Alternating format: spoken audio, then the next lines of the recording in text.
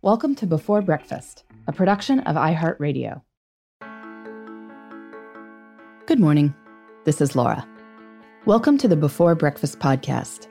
Today's tip is going to sound a little counterintuitive.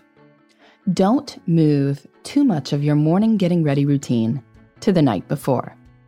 It sounds smart to make lunches and lay out outfits, but in the grand context of time, I'm not sure it is. Over the years, I've been interviewed for many articles on shaving time off morning routines. People have to get ready for work or school most mornings, and so being able to compress the routine sounds like a great way to save time and sleep later. Inevitably, other experts will suggest doing things the night before. Prepping lunches, bags, breakfasts, outfits, whatever. This is often presented as a time-saving technique. But here's the thing. This doesn't save time. Minutes at night are just as real as minutes in the morning. When you do stuff the night before, you don't save time, you just spread your getting ready over the night and the morning too. And in fact, you'll probably spend more time getting ready because all activities have transaction costs. To lay out your outfit at night requires 2 clothing events, one to pick out the outfit at night and another in the morning to put it on. Whereas if you just get dressed in the morning, you've only had 1 clothing event. Similarly, making lunches the night before means you've gone into the kitchen to do that. Then you'll likely go in the kitchen in the morning too to make breakfast. Why not combine the two if you plan to make lunches and throw something together while your eggs are cooking or your coffee is brewing? This is straightforward enough, but I think there's a deeper downside to spending time getting ready the night before. It often makes us feel like we have no free time, or else it pushes bedtime later. A lot of people spend time getting ready for the morning after their kids go to bed. But this could be time to read or relax or do something else you like. We all like to read or relax, and if you go through a whole routine of morning prep, you'll start the reading and relaxing later. In order to get enough me time to feel satisfied, you'll stay up later. And then your morning will start off on the wrong foot because you didn't get enough sleep. Or else you won't be able to get up a little bit before your family to exercise or journal or something else you'd really like to do. Perhaps it would be better to get enough sleep and get ready in the morning when you're actually, getting ready in the morning. Now, I know that mornings can be chaotic. Longtime listeners know I have 4 school-age children, so I know they can be chaotic, which may be one reason people move stuff to the night before. If you have to hunt for shoes the night before, you go to bed late or cut into leisure time.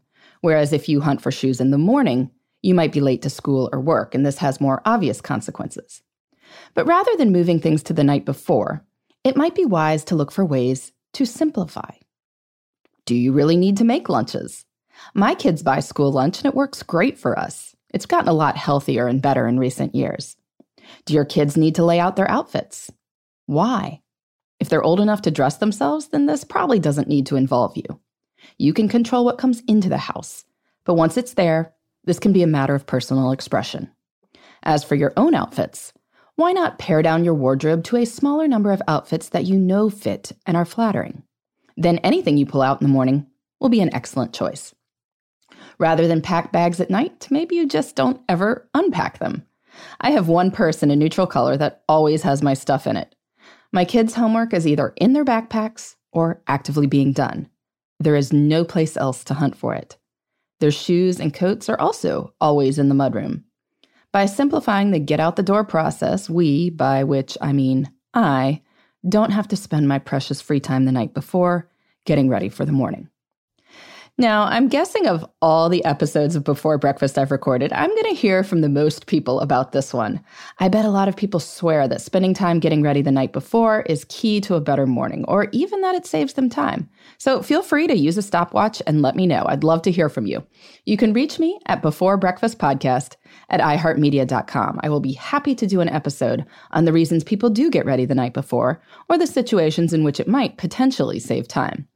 But I also want to share what works for me. I love that I get to spend my evenings relaxing or reading, and none of my kids missed the bus this year either. If you spend a lot of time at night getting ready for the morning, maybe you want to try paring that back a bit and see how it goes. In the meantime, this is Laura. Thanks for listening, and here's to making the most of our time.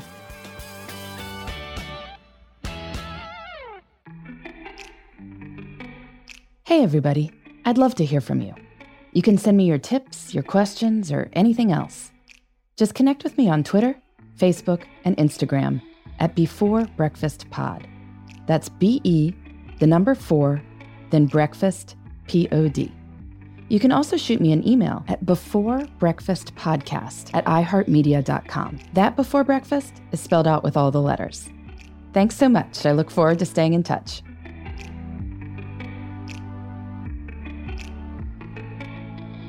Before Breakfast is a production of iHeartRadio. For more podcasts from iHeartRadio, visit the iHeartRadio app, Apple Podcasts, or wherever you listen to your favorite shows.